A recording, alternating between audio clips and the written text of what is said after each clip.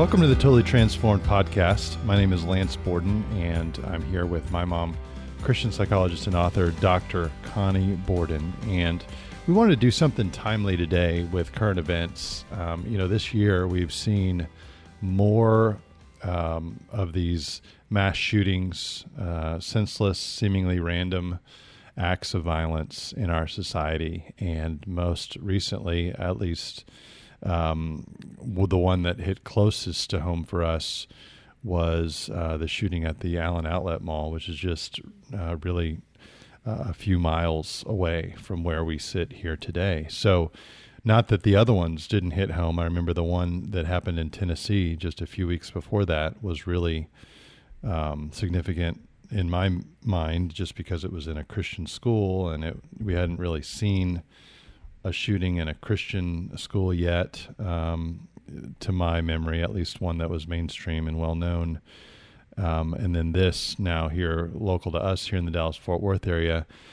So, but the bottom line is wherever it happens, violence that takes out people without cause really can impact us. And so we wanted to unpack that and probably do a couple of part series. We'll see how far we get today with it, on just how to be equipped or how we can respond to these types of events in a way that, doesn't debilitate our lives, but that is also compassionate and concerned and, addressing the issue in prayer and asking God how he would have us to pray, etc. So anyway, welcome today. Glad you're with us. We wanted to dive right into this topic. It's a sobering one. And yes. It's one, I'll just give my story to that one at the Allen Outlet Mall. We had just been at my son's Little League game in Allen in the same city that morning when that happened. It happened about 3:30, I think 3:36 to be exact, in the afternoon, just maybe a mile or two from that site. You used to live very close to that site. We've certainly been there, shopped there. And then in the afternoon, after we found out what had happened, we realized we were driving by on the highway just about the time that it was going on. So the proximity was unlike any that I've ever experienced, so close to home. And therefore, even more sobering that, wow, it's not just something that happened somewhere else. It's something that is all around us. Yeah, and that type of trauma, particularly in proximity, can be very disconcerting. And the purpose of this series is to show you in the Word that it says that. It warns us of terror. I'll read a verse in just a minute. And then we want to bring in some of my experience and education from psychology, because we are spirit, we live in a body, and we have a soul. Our soul, with the mind that thinks, imagines, and remembers the will and emotions. We are emotional people. What we set our will to think, imagine, and remember will affect our emotions. So when you're up close and personal to people that were there that you may know or know of, or you see the pictures coming up on every commercial of the victims and feel so bad that almost an entire family was wiped out except one of their children, their smaller child. It just evokes, like you said, compassion, but it can evoke some things at the hands of the enemy that the Lord doesn't want to be evoked. So that's why we're doing this. If you were there and you were close and you're not doing well, I totally advocate reaching out to somebody that can counsel you, therapy. You can go to drconnie.com, DoctorConnie.com, or contact your pastor or a therapist, Find Christian Counselor. findchristiancounselor.com. If you put in your zip code, it will bring master levels and doctor level therapists that are in your proximity. It's important to process. It's important to vent how you're feeling and to get an objective perspective. But Luke 21, 26 through 30 says, people will faint from terror. apprehensive of what is coming on the world, for the heavenly bodies will be shaken. This is talking more about the end times, but you may feel like you were shaken by these mass murders. At that time, they will see the Son of God coming in a cloud with power and great glory. When these things begin to take place, stand up and lift up your heads, because your redemption is drawing nigh. And I think we can fit this trauma, or any trauma that you've experienced, into that same thing. If you're feeling like you're fainting from terror or apprehensive of what may happen to you in your world or daily world, don't be shaken. You can be shaken, but don't be shaken. And some of the things we're going to talk about today will help you not to be shaken, right? Yeah, the suddenness of these types of events is one that shakes you. Yes, yeah.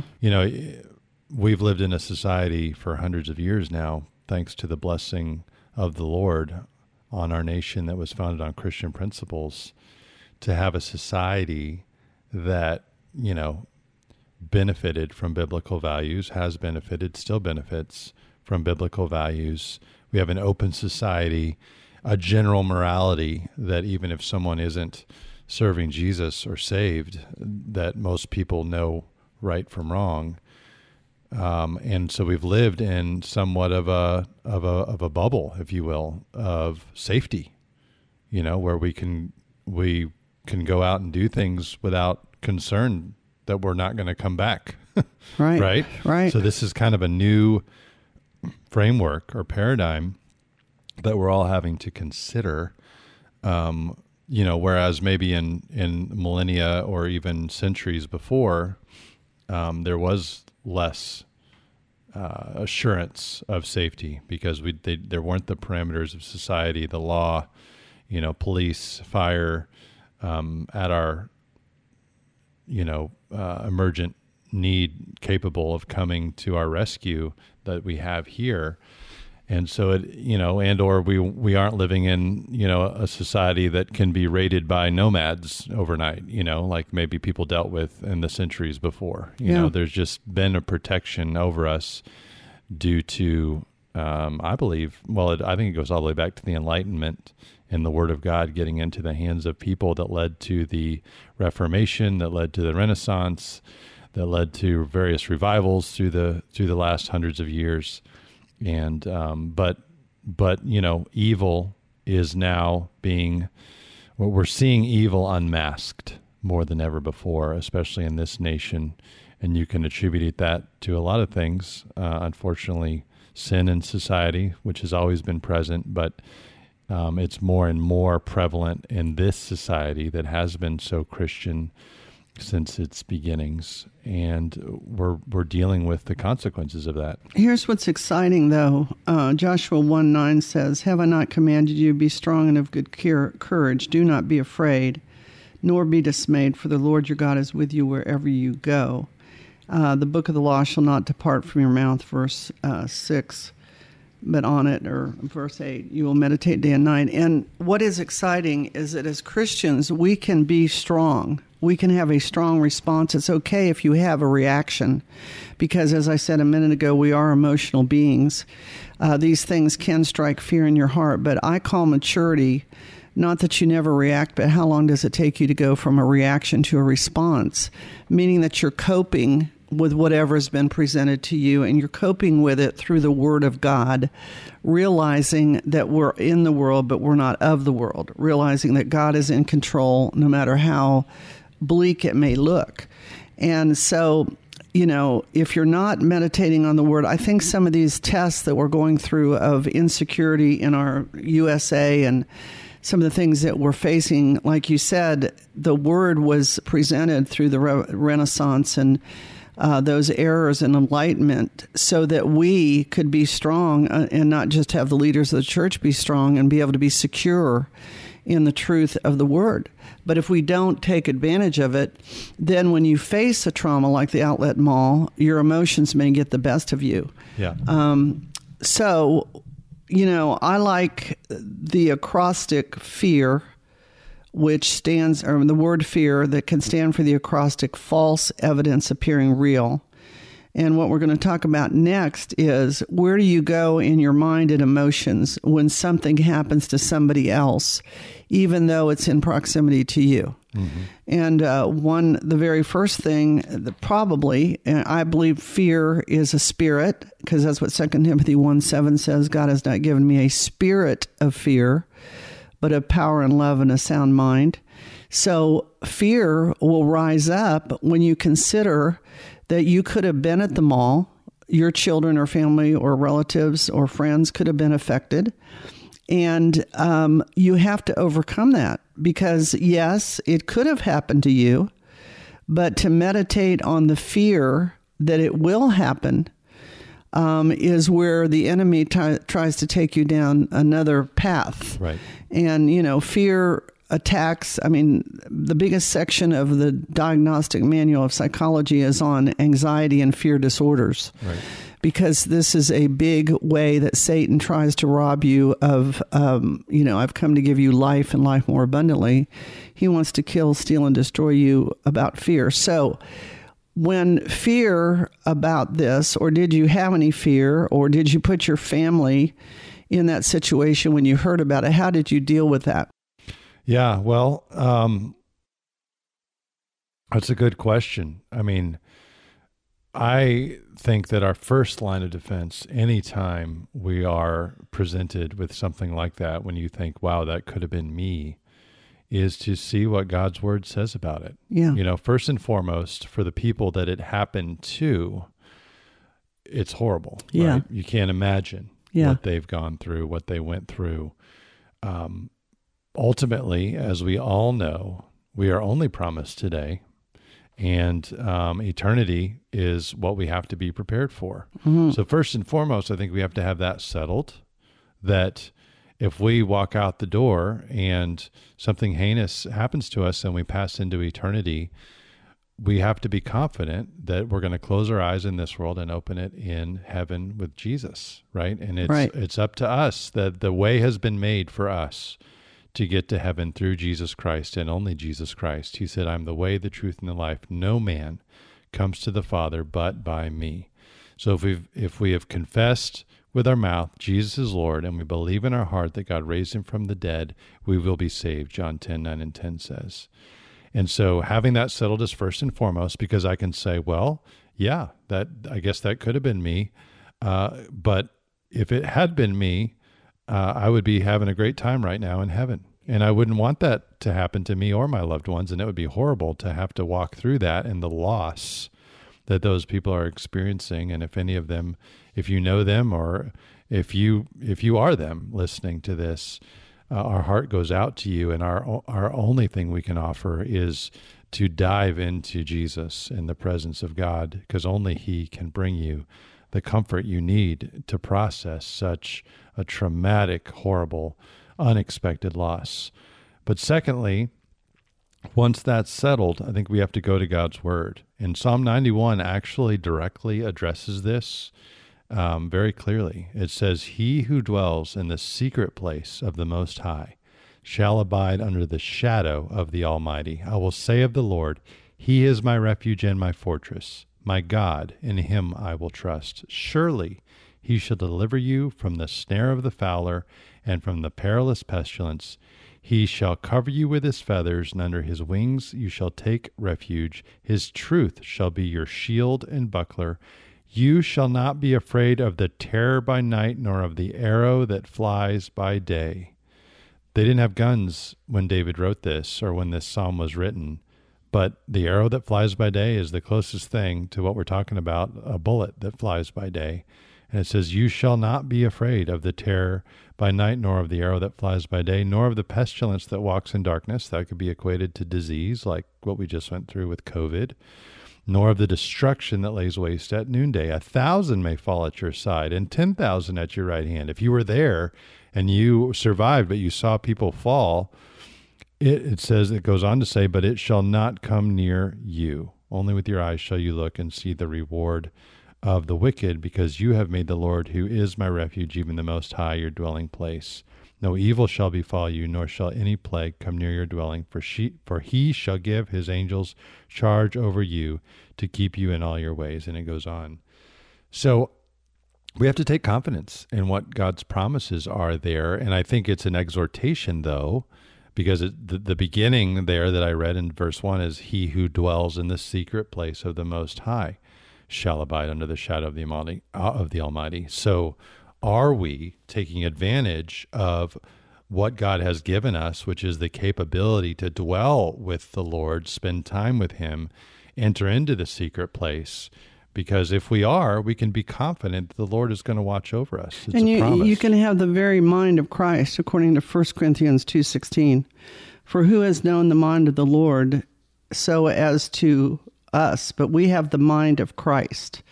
So Living says, who can know the thoughts of the Lord? So I think it goes back to Romans 10:17. Faith comes by hearing, and hearing by the word of God. You can read Psalm 91, and it can just be a logos word, meaning it's not a rhema to you. A revelation. But if you keep meditating on it, if you memorize it, as we have in our family for the time when you were deployed to Iraq, it becomes truth. You shall know the truth, as you said, and the truth will set you free. And I think that's sometimes where people go wrong, because it is a discipline to hide God's word in your heart, and to know it, and for it to come up like that when you were driving by the outlet mall, or if you were there, or you just escaped that shooting and it could have been you. I think you have to believe that if you believe Psalm 91, that the Lord will be true to that word, because he's faithful to his word, right? And I think a lot of people feel like they're just kind of like the people in the world, even as Christians, that they're a victim of fate, and I don't believe that. I know it's appointed unto every man to die. And I think I'm either going to die to move into heaven, or I'm going to be raptured. In the meantime, I think I can walk, as you just quoted in Psalm 91, under the protection of the Lord. I can ask for that protection around my family or whoever else I want to ask it for. The Bible says we have not because we ask not. Seek and ye shall find, ask and it shall be given to you, knock and the door shall be open. So I think that's important. Do I feel like if you don't ask every day that you won't be under the protection of the Lord? I don't think this is legalism, but I do think there is a intimacy with the Lord that takes advantages of not only salvations, as you just espoused, but the benefits of salvation. Yeah. And that's one of them. Well, right? God responds to our prayers. Yeah. So why wouldn't we make it a habit of asking for him to set a hedge of protection around us and our family members? I really do believe that's important. I've been reading in Daniel, the book of Daniel, and there's the story of when he was fasting and praying for 21 days. Yeah. And when the angel finally gets to him at the end of that 21 days and says he went through spiritual warfare to get to Daniel, he said that from the moment you humbled yourself before God and began praying, I was sent. Yeah. And there was a delay that Daniel didn't know about. Right. But it just shows that God, when we have humbled ourselves before him and we're rendering our heart before him in humility and purity, he hears our prayers. Yes, he does. In fact, the word says his eyes go to and fro over the earth to see whose hearts are turned toward him. So he notices, he rewards. It's without faith, it's impossible to please him. He's a rewarder of faith. So all those things designate and denote that we have what we ask for when we ask in faith. So I think, I think we can use these events as a wake-up call to say, okay, if I haven't been regularly praying over my family and my own walk for protection, to start doing that, that's a good outcome to learn and to grow in, and not to feel guilty about if you haven't, but to start today. Yeah, it's not condemnation for anyone that's not doing this, or if I'd have done that, what then? It's an exhortation. Today is the first day of the rest of your life. And if you weren't aware of this, or you didn't know the truth of the word, then this is all things work together for good to them that love God and are called according to his purpose. So the downside of this trauma and these mass murders is the negativity of it. The upside is, what do I need to do to be more equipped, to be more effective against the enemy and for the kingdom of God? So hopefully this will be a help in that way. The second thing that people do, that not just when there's a trauma, but just all the time, they compare themselves. I'm going to read 2 Corinthians 10:12. For we dare not class ourselves or compare ourselves with those who commend themselves, but they, measuring themselves by themselves and comparing themselves among themselves, are not wise. Our measuring standard should be Jesus Christ, not even ourselves in our Christian walk or other Christians. It should be Jesus Christ. And it certainly shouldn't be a measuring rod. Well, since that happened to those people, therefore that's going to happen to me. Right. Or it could happen to me. Yeah. And that's comparison not only addresses this issue, it addresses so much. People compare themselves with other people all the time.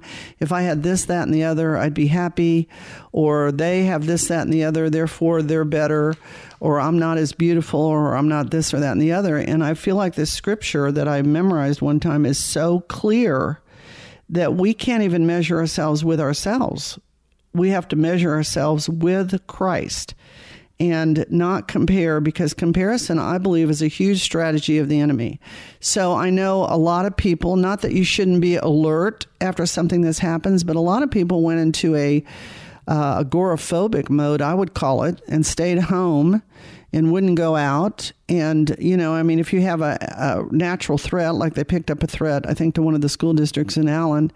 So people kept their kids home, or the school said you didn't have to send your kids to school. Okay, because there is such a thing as copycat crime. But just because it happened to someone else, and this is probably a hard one, because I'm sure some of those people that were killed were Christians. And so you can say, well, if that happened to that Christian, that could happen to me. Well, you don't know that Christian. You don't know their heart. You don't know their timeline. You don't know their destiny. You don't know their purpose. You don't know God's purpose in allowing them to be part of this tragedy. And so it's just futile. Yeah. Basically, there's no other Lance Bergen Borden on the earth. There's no other Connie Ruth Borden on the earth. Right. There's nobody like you. Right. And so you can't compare, you can't even compare apples with oranges. It's all fruit, but an apple is completely different from an orange. Yeah. And you can't compare people and what happens and what will happen and what might happen because it happened to someone else, right? I think we have to be careful not to let our fears carry us away and dwell on them. Yeah. And let our mind go down the dark downward spiral that it can go on, imagining the tragedy happening to us, because I think it just gives life. It gives oxygen to those types of evil that want to steal our joy and Satan would love for that to happen to all of us, right? Yes. He wants to kill, steal, and destroy all of us. But I'm reminded of Job, when he when God gave Satan permission to attack him, and he lost his children and his livestock and his livelihood and everything all at once, he said in Job 3:25, "What I feared has come upon me; what I dreaded has happened to me." Yeah, and to me, that's always been a lesson of don't give your fear, or what would want to be a fear, the life or the opportunity to dwell in your mind, so that it takes on a life of its own. Take your thoughts captive, according to 2 Corinthians 10:3-5. Because obedience to Christ. Make your thoughts obedient to Christ. Yeah, the enemy, who is the father of lies, three people speaking to you possibly all the time: yourself, the Godhead, and Satan. If you agree with Satan, you're going to be defeated. And so you want to agree with the Word or the truth or the Godhead or the mind of Christ. And so, again, emotions are given by God. Fear, anxiety, anger. These are normal emotions. It's not whether you have them, it's whether they have you. And like you so well pointed out just now, you can let your mind go down the road while you're driving on and on and on about what I call irrational fears, or psychology calls dysfunctional schemas. They're dysfunctional for you. Or you can flip your brain to think on the word and bring up a verse about safety, like Lance just quoted in Psalm 91, and meditate on that, which will be life to your body and your spirit. You'll build yourself up on your most holy faith in that word and that faith. And comparison is really futile. It's just futile unless you're comparing yourself with the righteousness and holiness of Christ, to be exhorted to move more into that. Other people and what's happening in the world with other people can bring you down, or it can build you up. And if you let it be a comparison where you're not doing as well, you don't have this or whatever, you're not as smart, you're not as good looking, it will bring you down, which Satan loves. Yeah. You were talking about a spirit of fear earlier. Yeah. 2 Timothy 1:7 says, "For God has not given us a spirit of fear, but of power and of love and of a sound mind." So fear never comes from God. There's a reverence, a fear of God, a respect for him, but fear of circumstance or fear of evil or fear of disaster doesn't come from God. He instead has given us power, love. It says, the inferred word there is he's given us a spirit of power and a spirit of love and a spirit of a sound mind.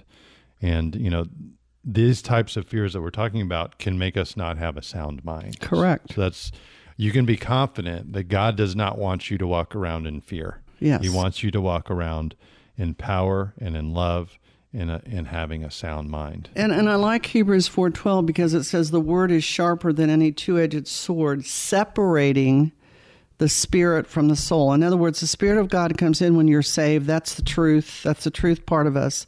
But you can dwell on the soul part, the mind, the will, and the emotions. But the Word separates those two things. It is a two-edged sword. I believe that denotes it kills the enemy or his thoughts, and it does divine surgery in yourself and your spirit and your brain, telling you where to go. But it is a choice of your will. We all have free will. And so it's very, very important that, we're covering 3 things today, and then next week in the series we're going to go into the rage of self-pity and some of the sources of this kind of rage that implements this kind of tragedy and travesty on our population. But the third thing, and these 3 things I think are just really at the top of the list that you can have, is what's called survival guilt. I never have understood this, but I have had clients that are dealing with it. And that's if you're in a trauma like this, or somebody in your family dies early, or something happens that you don't like, the person that survives is guilty. Yeah. And says to themselves, why did that happen to them? Yeah. And not me? And rather than, I'm thinking, I don't know. I'm not saying I'm exempt from this, but I think if I was in that situation, I would say, thank you, Lord, that I'm survived to bring about the purposes of God. Well, I would say someone that maybe has a child die, for example, would have rather had it been them than their child that has their whole life in front of them is probably the scenario that some people go through that, right? True. It should have been me. I've already lived my life. Well, there's that, but then there's some people that actually feel guilty that somebody was mowed down and they were in the same vicinity and they were not. Yeah. Like you hear about this like in a plane crash where everybody dies but 2 people. Again, all these things are attitudes and ideas and lies from the enemy to make you dwell on when he takes someone else down through an attack to kill, steal, and destroy. Make no mistake about it, he wants to take a lot of other people with them, whether it happened to them or not. And so I'm just saying, if you were at the outlet mall that day, or you're a family member that survived, or a relative, aunt, uncle, friend, whatever, I would just exhort you today to praise the Lord that you are still here to do good in the earth, and that you're here to help those people and those family members that are grieving, and help society in general because that's what we're going to talk about next. What is the cause of all this? You hear a lot about let's take away guns. Well, behind guns are people. And I believe that we understand to a large degree what happens to people that go all the way from hurt to rage to where they want to hurt other people.